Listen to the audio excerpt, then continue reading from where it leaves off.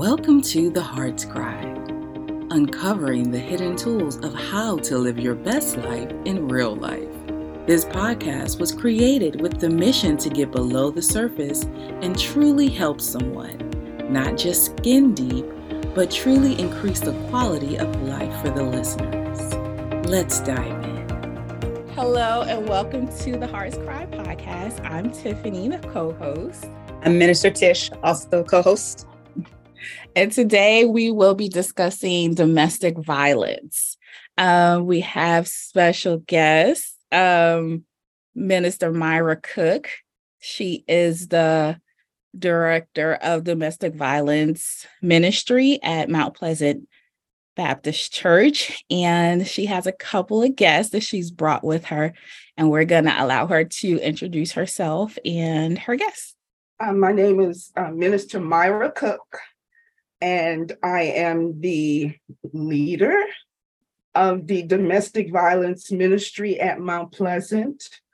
This all came to fruition because of a passion that I have in my heart for women who have been violently beaten by spouse, boyfriends, or whomever.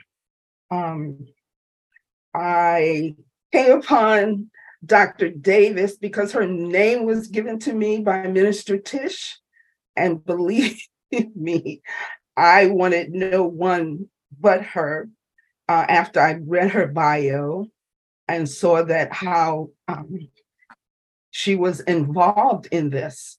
I asked First Lady to join us because I wanted her to give her take on the mental side of domestic violence, how it affects the person's mind, whether it be male or female or a child. And I asked our pastor to join us because I wanted someone to explain why the church is not getting involved in domestic violence issues, because it's all across the news, all across the nation, and it seems to be growing. So I thought that maybe a podcast where others across the nation can hear it, but know that someone does care about them and they can get help. So Reverend Davis, can you introduce yourself and tell us a little about your involvement in domestic violence, and also explain what is domestic violence? So good afternoon. My name is Delicia Davis. I serve as the pastor of Callaway United Methodist Church in the city of Arlington, Virginia, as well as the founder and executive director of New Beginnings, which is a ministry set up specifically to minister to holistic persons that have experienced domestic violence or any type of sexual violence. Domestic violence simply is an issue for people for all walks of life, and it happens in different forms of abuse. It can be emotional, verbal, physical, or even financial abuse that happens in relationships.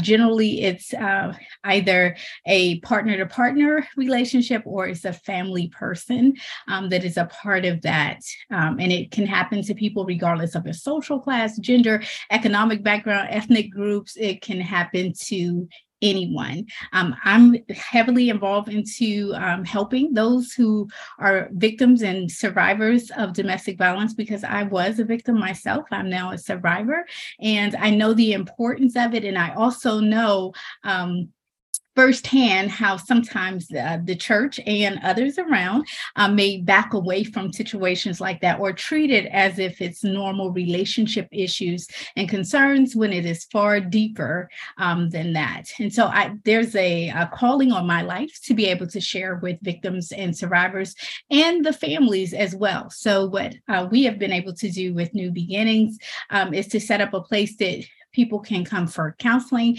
where there are 3 licensed professional counselors that work with us, that talk with the people that come in as victims, try to help them to become survivors. Some do so right away, and some it takes a longer time, but the impact of domestic violence can last on your life for months, years and sometimes even decades with that. We also provide emergency services, overnight stay, those toiletry bags that are needed at that moment. And for some to be able to just get a ride to go somewhere where they can feel safe and protected away from that violence. So I think we're all familiar with like physical violence as a form of domestic violence, but you also mentioned emotional and financial. What does that look like? I'm glad you asked, because generally when you see physical violence in terms of domestic violence, it is the manifestation of what has already been planted and has been happening emotionally prior to that time. So generally, not always, but generally a person that is going through domestic violence and it has reached a physical point has already had slurs thrown at them, has been demeaned, has been belittled, has been mistreated, and spoken to in ways that are inhumane long before it reaches the point where hands are put on them.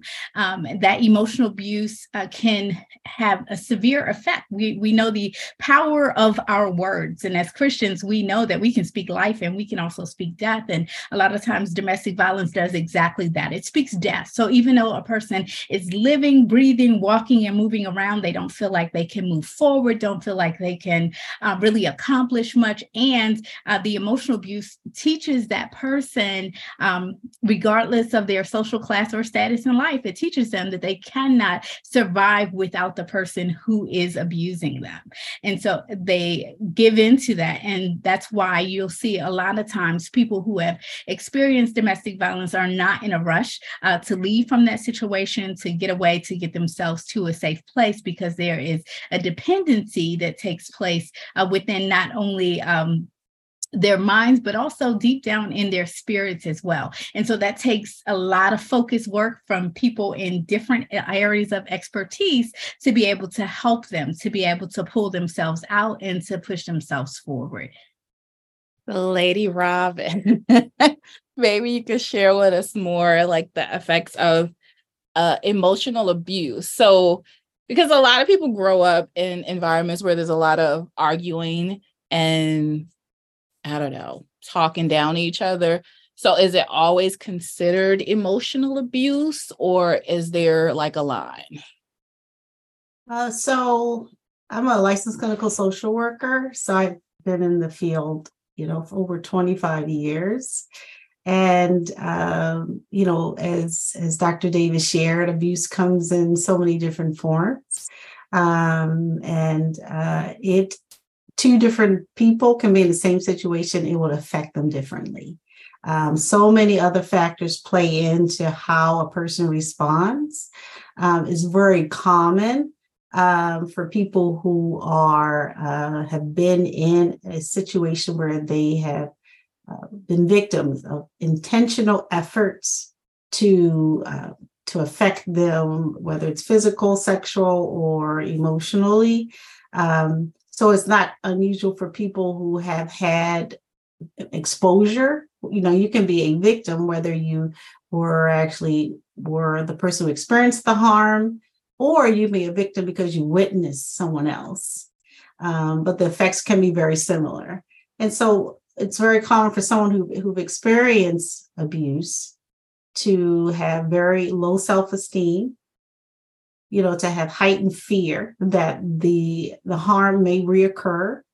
They may tend to isolate themselves because they are embarrassed, they are ashamed, and then they often will withdraw. So they don't want to they don't get as involved in the activities and things that they used to enjoy and participate in, or they just, shut themselves altogether. And so as that happens, then it has long-term effects on them psychologically. And those people tend to develop what we say depressive disorders, where they don't eat well, they don't sleep well, they have sad mood, they may have thoughts of harming themselves, or the anxiety worsens to a point where not only are they anxious at home, but they're anxious leaving home. It begin to carry over into other settings or environments in which they travel And then there's what we often call post-traumatic stress disorder, where people experience a trauma and then they continue to re-experience it. They have intrusive thoughts, they may have flashbacks, they may have nightmares that continues to trigger memories of all that they've endured. And then a lot of people will, I would say, medicate themselves with substances in order to manage all of those symptoms. And so there's like the effects are far reaching. But you can be in an environment and it may not affect you as severely because maybe you have a strong support system. So you have people around you who try to keep your life as normal as possible, who surround you. But people who are more isolated, people don't have a strong support system, don't have a strong sense of self, they tend to have much more long-term effects from the abusive situation that they may be encountering. What are the steps to get out? Can you do it by yourself? Do you need a therapist? Like, how do you move forward? And will it just affect, like if it was a couple, does it just affect you, or do your children need help as well, even though they weren't abused? So domestic violence affects the entire family unit that is there. Even as First Lady just said to us, not just the children that are there, but even people who may just be around it. If you just experience or witnessed it, that can leave you with those lasting effects as well. When we think about domestic violence, we say violent or aggressive behavior within the home or a family unit. And so that could be married or non-married, of course. It could be same-sex situations as well as the traditional straight relationships as well. And it can also be within a family unit. So sisters and brothers, mothers, kids, sadly, those kind of things happen as well. In that everyone that is exposed to it has some type of effect for it. And sometimes those effects show up right away where you immediately sense a lot of anxiety, or you may go through depression, or you may just have some of the other things that the First Lady spoke about, the dreams and nightmares and all that. And sometimes those things don't show up for many years later. We have some people that are connected to our system and ministry now that are dealing with stuff that happened with their parents 30, 40, 50 years ago, and didn't realize that it affected the way that they relate to those of the other sex. And so it caused residual effects for them. It caused a misuse of trust, or unwillingness to be able to trust later, or even that heightened sense of fear staying with them for many years. So if they just get into an argument with someone, it could be 40, 50 years later, may jump back because they are afraid because of something that happened when they were a child. So everyone that has been exposed in any way should seek out help, even if it's just sitting down to talk to someone about it, journaling, or being able to do some formal work on that as well, because it is something just like everything else in our lives that we have to work through and not avoid. So in terms of the children, the concern, particularly with children, is that statistics have shown that children who witness abuse often later on become victims themselves, based on the messages they received, the things that they learned, in their experience, that maybe that becomes a part of the expectation of what happens in relationships, that they have not had healthy relationships modeled for them. And then research has shown that boys often become abusers themselves because of the abuse that they've witnessed during their childhood.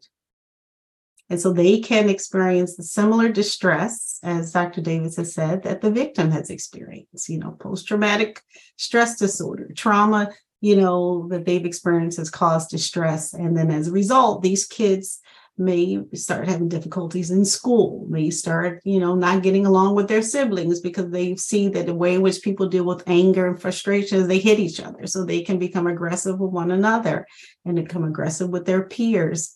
They may choose to, teens have been known to choose to use substances because that's how they learn to cope with the distressful feelings and thoughts that they're having. And so it's so important that children who have been victims or have witnessed, and being witnessing it is also a form of victimization, need the opportunity to learn what healthy relationships are, to be surrounded about positive adults who have positive influences on them, who can be role model for them. They need a safe environment, and that's why programs out here that can help them help them, the victim take the necessary steps to remove themselves from those abusive situations, so that they can get a sense of safety and security, and then empowering them, to move forward to perhaps get counseling themselves, family counseling, helping them to learn how to feel good about themselves, but also helping them to learn to be independent, because they may be in situations like that in the future in which they will have to make some hard decisions about how to keep themselves safe. What about women? Do women become abusers? I would get, I understand like in a same-sex relationship, but what in like a hetero relationship, can the woman become the abuser? Like 1 in 4 women are victims of abuse, but 1 in 9 men are victims of abuse. And that's truly underreported because, as you would imagine, men aren't going to be so, willing to disclose that, to the world that they've been victimized in that way. And so, yes, women can be abusive to men, some of which because of their own prior experiences, but sometimes it's because of their own mental health issues that they can become very violent and aggressive towards men. Mm-hmm. So there's this popular, I don't know if I want to call them famous, but I guess they are a couple, Blueface and Korea, whatever her name is. So they get in a fight about every month, and they are boxing, and they live stream it, teeth out, like each other's, like they box, so they fight each other. So and I don't know who the aggressor is. It could be either one of them, but they do this like every month. They're like in the street, like knocking each other out. So is this domestic violence? And if so, who's the victim and who's the abuser? I've never heard of, what is it called? I'm sorry. Is this for real? Blueface is they're rappers. They're entertainers. Yeah. But they're dating, and this is what they like Tiffany said, they do this monthly, and they live stream it, or somebody's recording them because they'll be out on a date and something is said and one gets mad and they go to blows. And she's pregnant now and she's missing a tooth. Yeah. So, but they're together and he knocked out her tooth and she replaced it with a picture of him on a new tooth. Like it's just a cycle of and it's we don't even know them and they're hard to watch. So I don't know if people would consider her to be abused because they fight each other. I'll say this. My 22-year-old daughter has shared with me briefly about them. I have not watched them for myself. So when I speak, I'm not speaking about them as much as it is some of the facts that you just shared there. In a relationship, there does not have to be one victim and one perpetrator. They can both be victims and both be perpetrators towards one another. And just as we may think in a non-domestic violence relationship, we learn how to push each other's buttons and how to get to a person.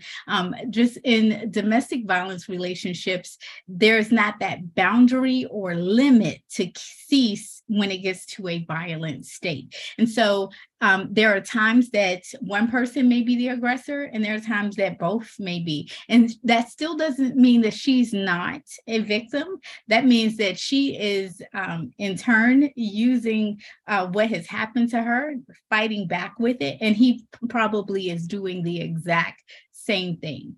I wanted to say something as well. There's this syndrome that, and I'm sure the First Lady can speak more about it than I could, Stockholm syndrome that comes up.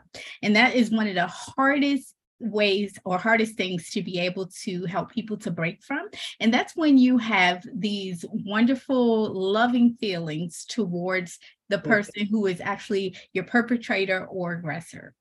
And so that when, they'll say stuff to you like, I only do this because I love you, or in the cycle, which we haven't talked about yet, but there's a cycle of domestic violence, how things start and how it just continues to go around that same cycle, even though it may build upon itself each time. And in that cycle, when they're in what's called the honeymoon phase of that, which is after you've been hit, then you get loved on, and love bomb is what we call it. When they do that, they pull you in so much that you feel like you're loved. Nobody else can love you like this. No one else can be there for you like that. And those honeymoon moments become far and few in between, but people live just to have those moments. So they will, if you have gone through this for a while, you will experience the pain that comes with being beaten, that comes with being emotionally or physically, financially abused as well, just to be able to get to that honeymoon moment in there. And so that Stockholm syndrome is where you develop these loving feelings. So you actually make excuses for the person. So somebody may say, girl, you need to leave him, or man, you need to leave her. And they will say, but she loves me. He's just making mistakes. Or he may say, she loves me. She does good by our children. She just can get crazy sometimes, and make excuses for it, because within the back of their mind, they still have these good feelings. And you'll see that in other areas of life as well, where people have been victimized by rape or been kidnapped, and they actually still have adoration for that person. Sadly, that's the hardest thing to be able to get away from, because there's a trauma bond that is there. And so when people go back, even after they have been hurt terribly, that's usually why, because even though there's that trauma, that bond is what they keep going back for, that moment, that honeymoon moment. And so that's, I always like caution family members, don't criticize people because they return, or because they put up with what more than what you think you would be willing or able to put up with. And so sometimes that keeps people in the cycle of a relationship, even though they know it's toxic, even though they know it's not good. Now, they're probably doing it for ratings, since you explained it the way you did just here. But it keeps people involved because they feel that good feeling at some point as well.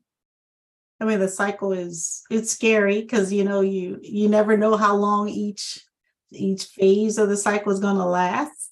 So, there is that calm phase, which Dr. Davis was saying, where you feel everything seems like it's back to normal. And then there's this heightened tension phase where things, start to escalate. Then the violent act occurs. And then that's the reconciliation stage, where it's like that honeymoon phase, where it feels good. Everyone's apologetic. I'm never going to do it again.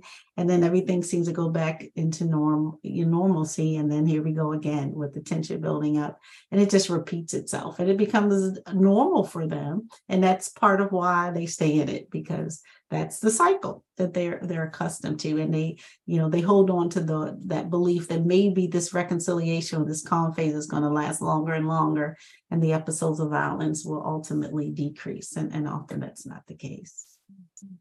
Excuse me. I could never understand why, when my uncle would beat on my aunt and the police would come and escort him out of the apartment, and then 2 weeks later he was back. He terrorized the entire family, my cousins, my aunt. He broke her jaw.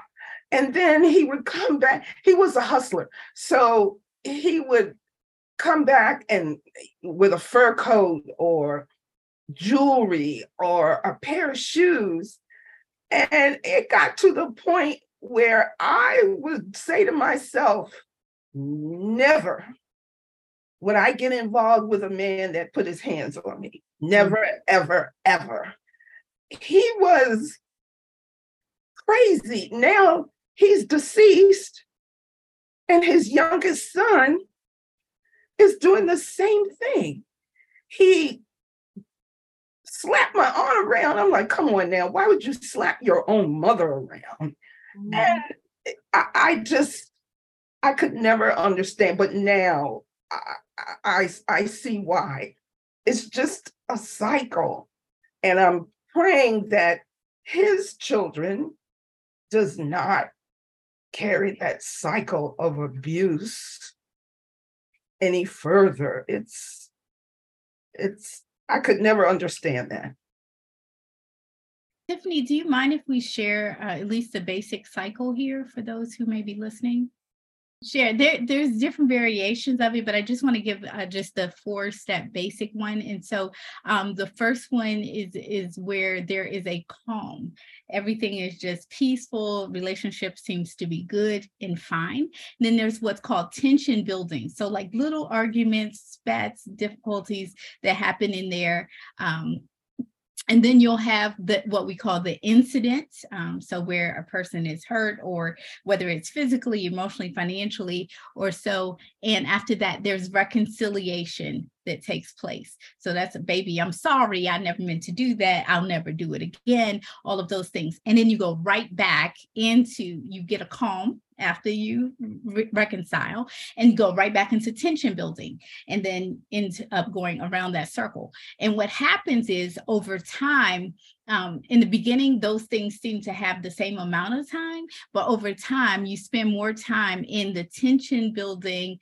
The tension building will not have to be as much as it was before. Like it may have taken 4 or 5 arguments to get to where someone would actually lash out physically. But then as you've been in a relationship a little bit longer, that person has stayed and maybe even give the appearance that they're tolerating it. That tension building may decrease to just one thing you do, and there it is.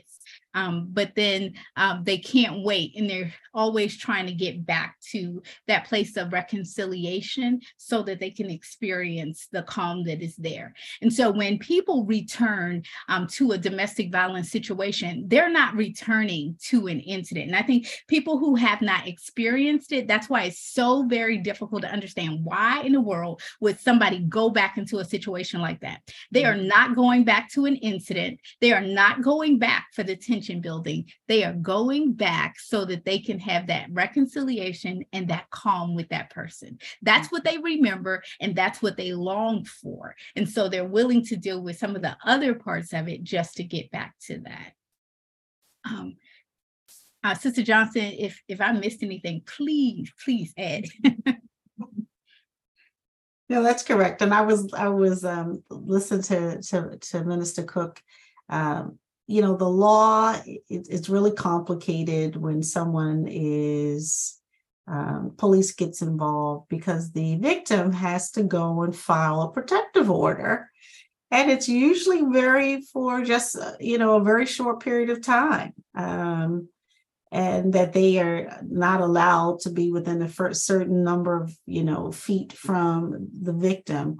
And then that person has to, after 48 hours, whatever period of time is granted, that person has to go back to court and request another protective order. And often that's where the problem comes in, because, the abuse has occurred.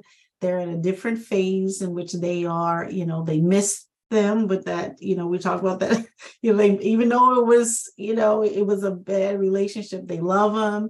They're depending upon them often financially. And so then, they let them back in because they really,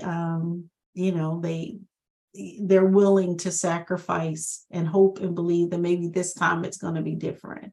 And then so often again, that person may have had prior abusive relationships or may have been abused as a child.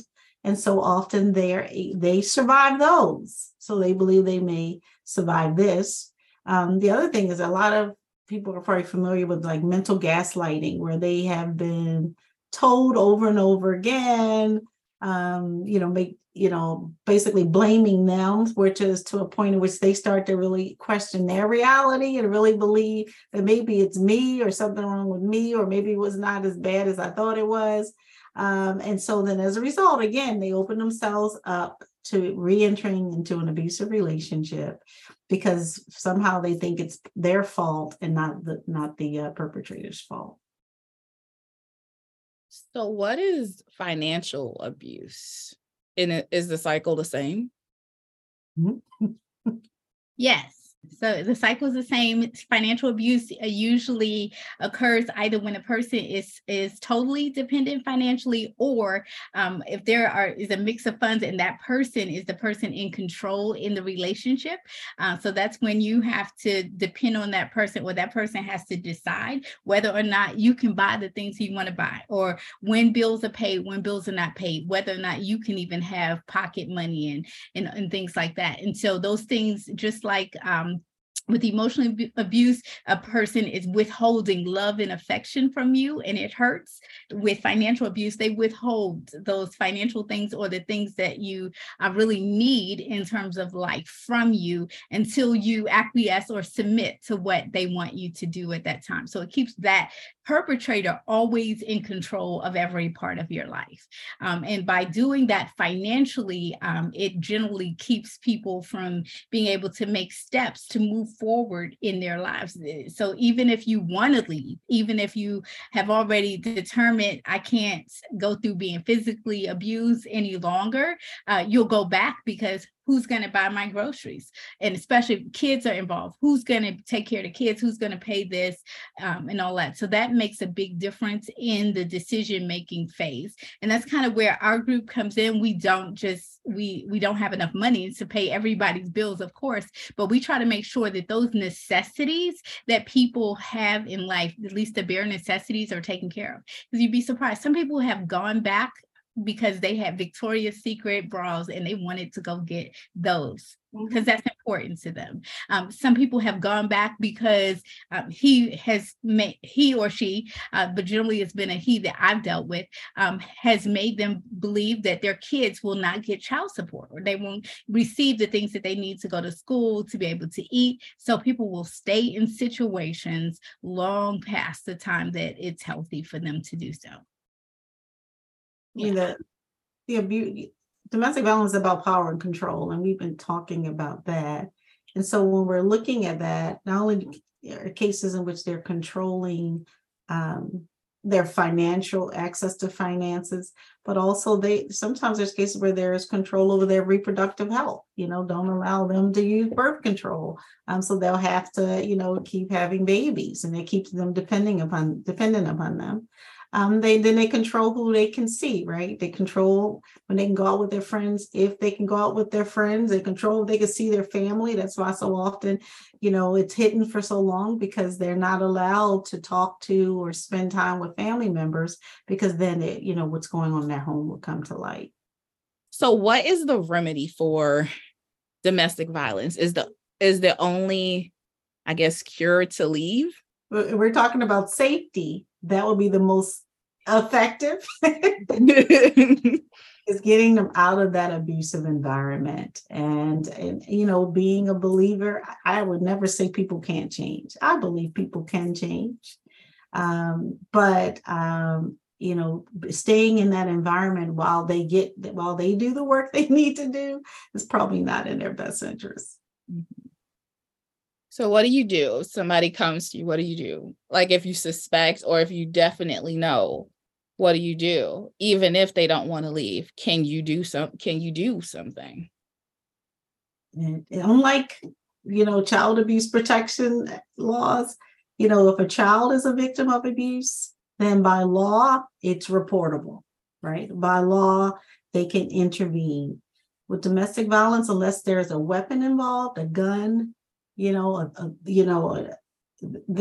they're not likely there's going to be police involvement unless the person is willing to file a protective order and press charges. So I'd like to answer that question from a different perspective as well. I totally agree with what the First Lady said, but I think one of the things that you can do outside of like reporting things into the police. It's just being present for that person, having that ministry of presence, because one of the key ways that isolation takes place is that the victim has to believe two things. Number one, that others do not have their best interests at heart, or no one else loves them in the same way that their perpetrator does. And number two, they have to believe that they need their perpetrator. And so when they are at that place, the best thing that we can do is to show them that we do care, show them that we do love them, and just say, if you need anything, I'm here. Never push, never try to coerce, never try to force, because remember, that's the very thing that the person is processing within, whether or not they're going to get away from someone else that's pushing, coercing, and forcing. So they don't want to be pulled in those type of directions. But it is key that they know that there is someone else, some other physical human being that cares about them. The other thing I would say is that judgment piece.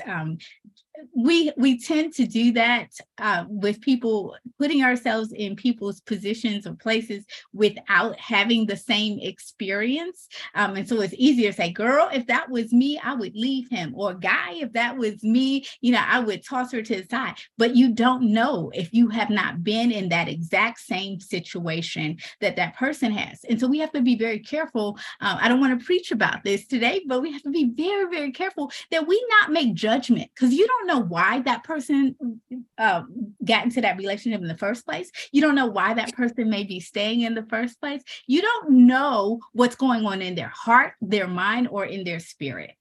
So not judging, but just being a presence there to help them to know that they are not alone. That goes a long way with that. And then if a person does need that, being equipped and prepared to point them in the right direction. Doesn't mean you have to pay their bills, doesn't mean you have to open your doors, but find those locations so that if you get that emergency call, or you get that emergency text, or somewhere around you, someone is going through that, you have it on hand where you can help and equip them to, this is where you can go, or this is who you can call. And if anybody needs that kind of information, I can share that today.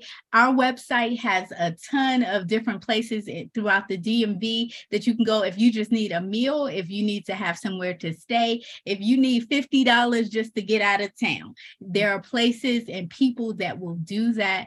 And so you don't have to take anything personally, but you can always help somebody that's in a situation like that.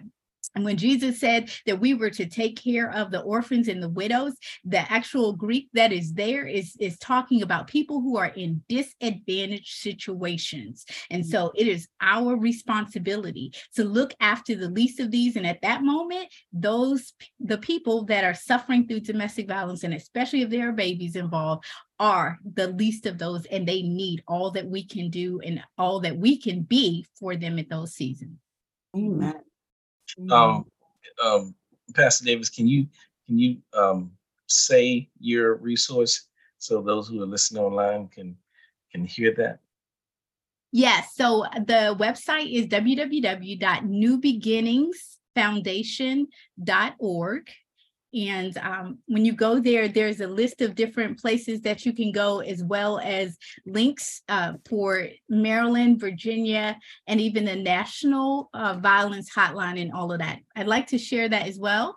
The National Domestic Violence Hotline is 1-800-799-7233. And a good resource that they have now that just they develop better during the pandemic is you don't have to just call. So if you're in a situation and somebody may be listening and you need help, you can text, and they have where you can go to the website as well, and just put in information. And if anyone comes near you, there's a way to close that out, and no one will ever know about that conversation. The main thing is to be safe and reach out for the help that's needed. And Minister Cook, you mentioned from the church's perspective, exactly what Pastor Davis had said is what we do if there's a situation with the church community, as far as put people in the hands of those who can handle their circumstance. We're fully aware that there are different situations in the church itself, but if it comes down to assisting or to facilitating, we have to use those outside resources.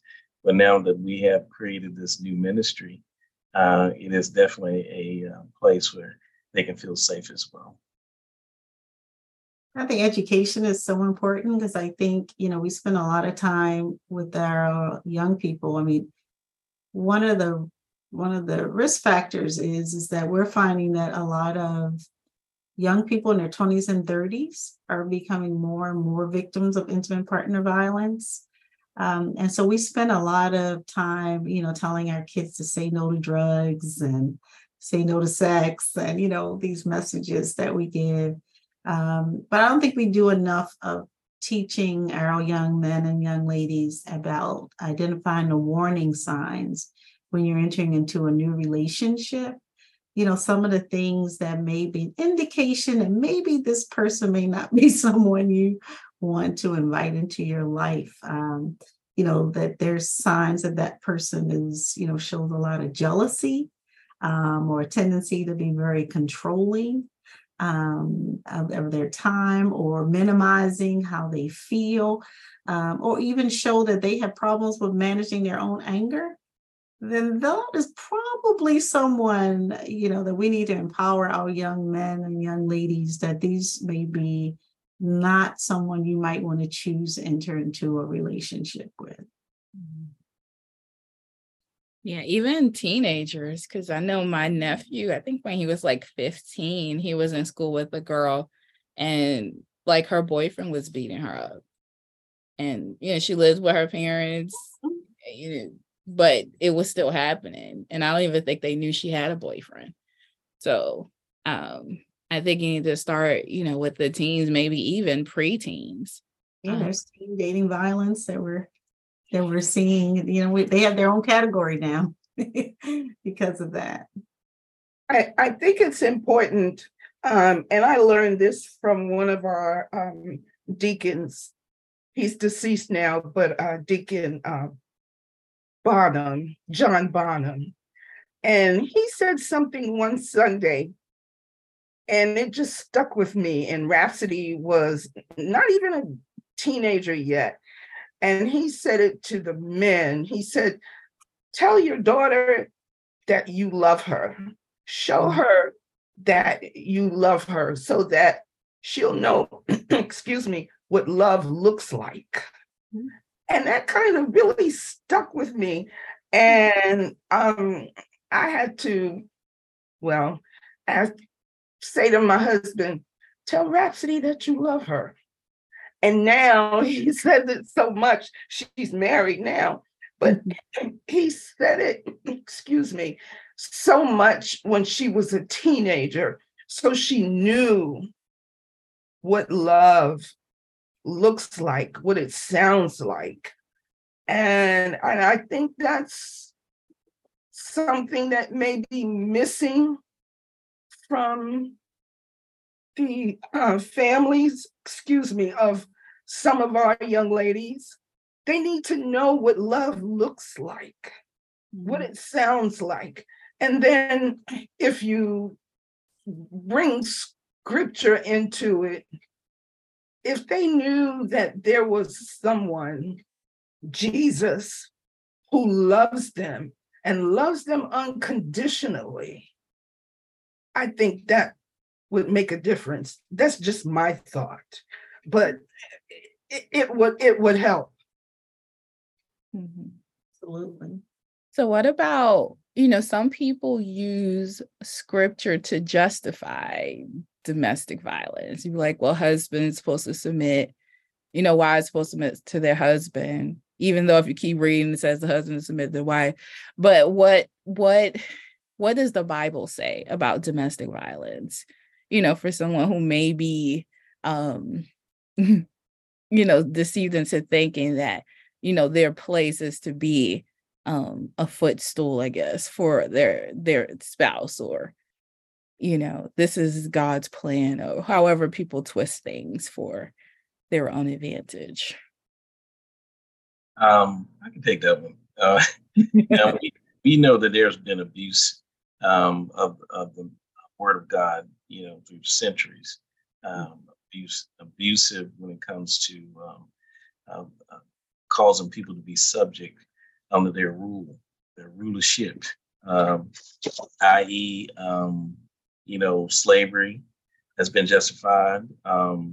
We also know that through the course of the 60s, the scriptures were used, and even current day today, you can see this new movement, Christian nationalists, forming, but that's not biblical. They use it in a term in a sense of so that they can maintain power. Everything that we're talking about right now has been utilized before through under the guise of scripture. But knowing the scriptures, individuals, you may not know the scriptures as well as some. And some people do utilize the scripture to be abusive, as we are talking about. So that's is known and it's always have been in some instance. But the justification is, I know God's sovereign love for us supersedes all. And my thing when I do have these personal conversations behind closed doors with those who are abusive is to encourage them to get out of it. God didn't call you to be in that abusive relationship. And so from our perspective as clergy, we don't encourage people to stay in that, even though it has been through many years in the church. Some spiritual leaders in our community of faith have used that as justification, or deacons or over their wives, or preachers over their wives, in various situations. So I think it's a violation for a person in a leadership and also a clergy role to justify that. And so I don't believe God wants that to be so. Now, like First Lady said, she believed that people can change, but I also believe that there needs to be a safe space to get someone to grow into that change and not be a punching bag or someone that they use to subject themselves to their feel good or them being empowered type role. I mean, I don't know if Pastor Davis agreed with that, but that from my perspective, I don't believe anyone needs to justify the role of scripture to suppress others. I totally agree with you, Pastor. Thank you for that. And throughout the scriptures, there are incidents where God, and then we see our Savior, actually condemns these kinds of acts. Genesis 22, where it talks about the husband having a wife and then mistreating her. People look at that as simply being sexual, but it's not. It goes even further than that. What God does, God deals with him, and she's able to go back to her family. Jesus also taught to those who were in the temple and said in Matthew 20 that when the rulers there are lording against people and exercising authority, he says it shouldn't be. He's like, if you really want to serve God, then you have to first be a servant. And goes on, like throughout the Bible, we know how we are to treat each other. Jesus teaches us that. My grandmama said it as well, like do unto others as you should do, as you would want done unto yourself.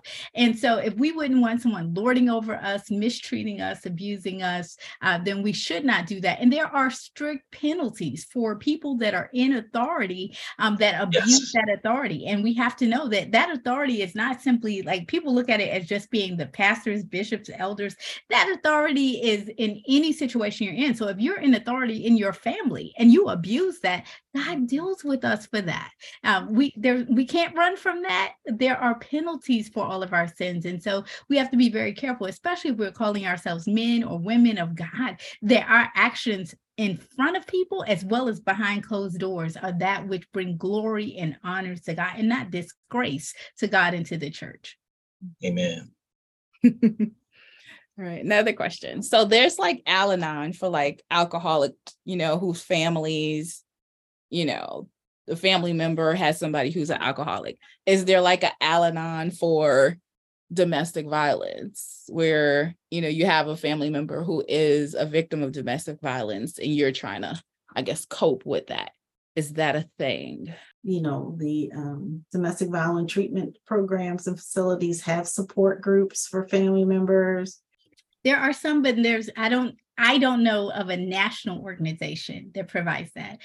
In Northern Virginia, there's Doorways, which is in Arlington, that does provide that as well. In the House of Ruth in DC and in Baltimore, they provide those type of services for extended family, but I don't know of anything nationally that does do that.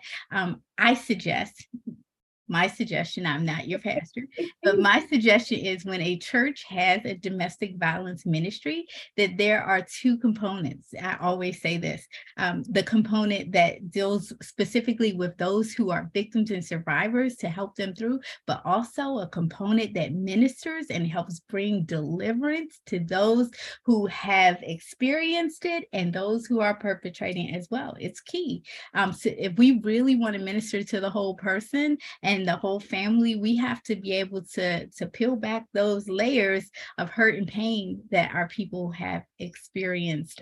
I'm working on it as well, Pastor, as I push that out there as well. That's so very key. And even having Bible studies, sermons, and workshops to equip and prepare people, that's the church's mission. The church started out doing that long before there was anything called a 501c3 out here. And that's where the people of God will grow the most if they see that we're doing it not because we gain funds from it, but because we truly love and want to see families be whole. And we know that perpetrators are often victims themselves. Mm-hmm. So is there a type of person that should not be a part of this ministry that will be problematic to whoever's coming for help, be it the perpetrator or the victim? Okay, at the risk of y'all not inviting me back, I know I'm talking to the person who you or I would say should not be a part, should be one of the first ones in line for Pastor to lay hands. Amen. Sling it all on them. Anybody that has an open concern with helping people in domestic violence, generally, not always, but generally, it's going to be somebody who has been around it and has some negative feelings that need to be peeled back in those layers. So either going to see pastor, going to see the first lady, or preferably both, making sure that you have Jesus and therapy to help bring you through what you've experienced. So you said that, when somebody comes for, I'm guessing you should be like a safe place for them. So like in New York, it is a mandatory arrest state, which means that if the cops are called and they come to the house and they see signs of domestic violence and they have probable cause that somebody did, commit domestic violence, they have to arrest. It's mandatory arrest. So would it be okay to do that for someone, or would that be exerting control over their situation that they chose? So like, I don't know. I don't think that's the case for Virginia and Maryland, though. No, I'm saying like, she said in New York. In New York. Oh, okay. Well, that would be. Would that be exercising control over their situation, or what? I don't know. It might be. Is it more harmful than good? Because now you just made the person mad, and they're gonna bring them back. Like, I don't know. Well, I mean, you said that they have to have evidence, so it could be a probable cause. Oh, okay. And there was obviously an assault that's taken place, right?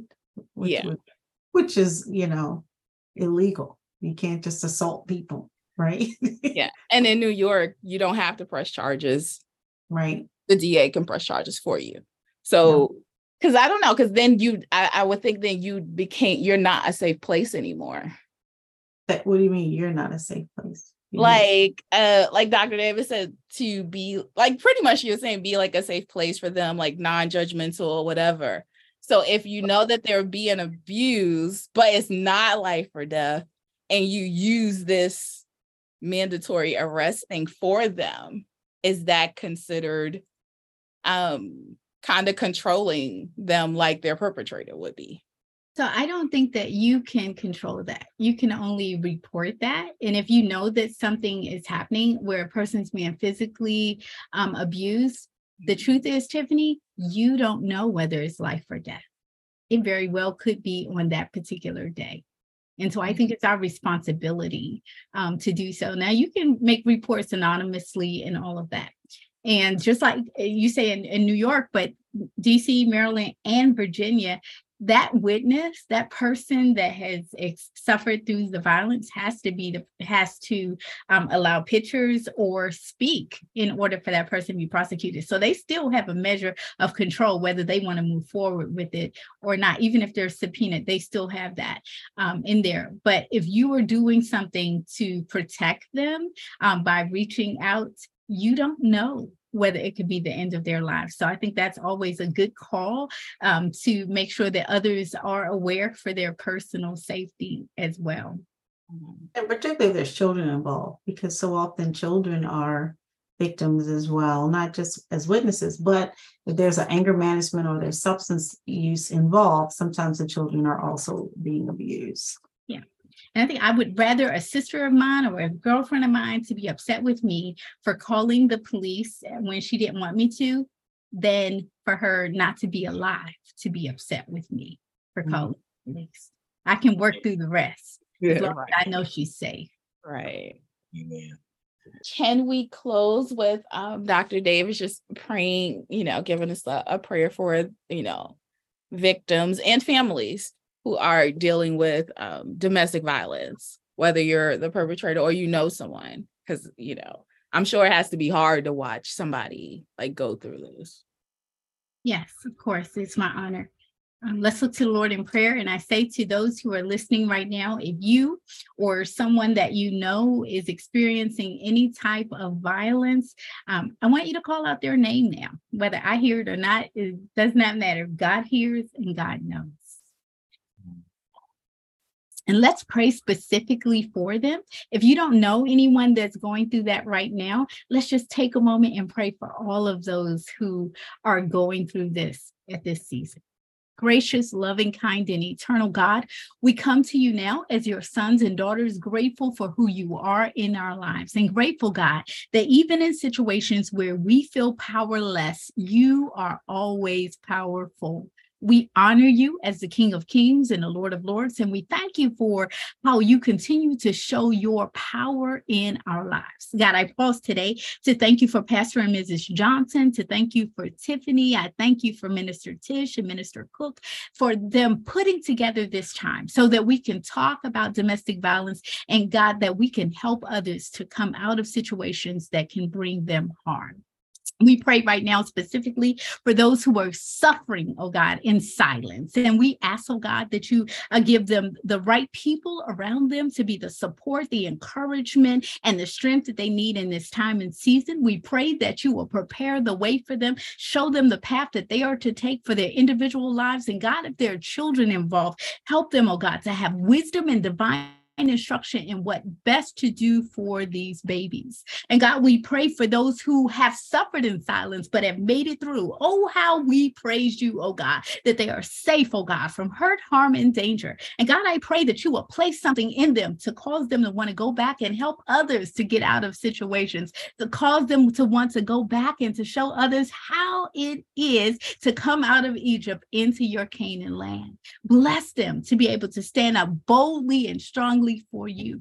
And God, I pray right now that you will lead each one of your people in the path that they need to be on for their own particular calling and destiny in life. God, we pray right now for Mount Pleasant. God, ask that you touch this ministry in the name of Jesus. God, touch the entire church, the pastor and First Lady, God, entire church, God, let your glory be revealed in them. Let them see prosperity and growth all throughout the ministry, spiritual growth, financial growth. We declare it is so in Jesus' name. And God, I pray that you will touch this domestic violence ministry, that those who come in will find deliverance, will find peace, will find restoration, will find the emergency needs and everything else, God, that they may be whole and blessed because of their contact with these, your people. So build up Minister Cook. I pray, oh God, in the name of Jesus, anoint her for such a time as this. And God, as each person comes in, let them not only come in contact with these men and women, but God, let them come in contact with your presence and your power.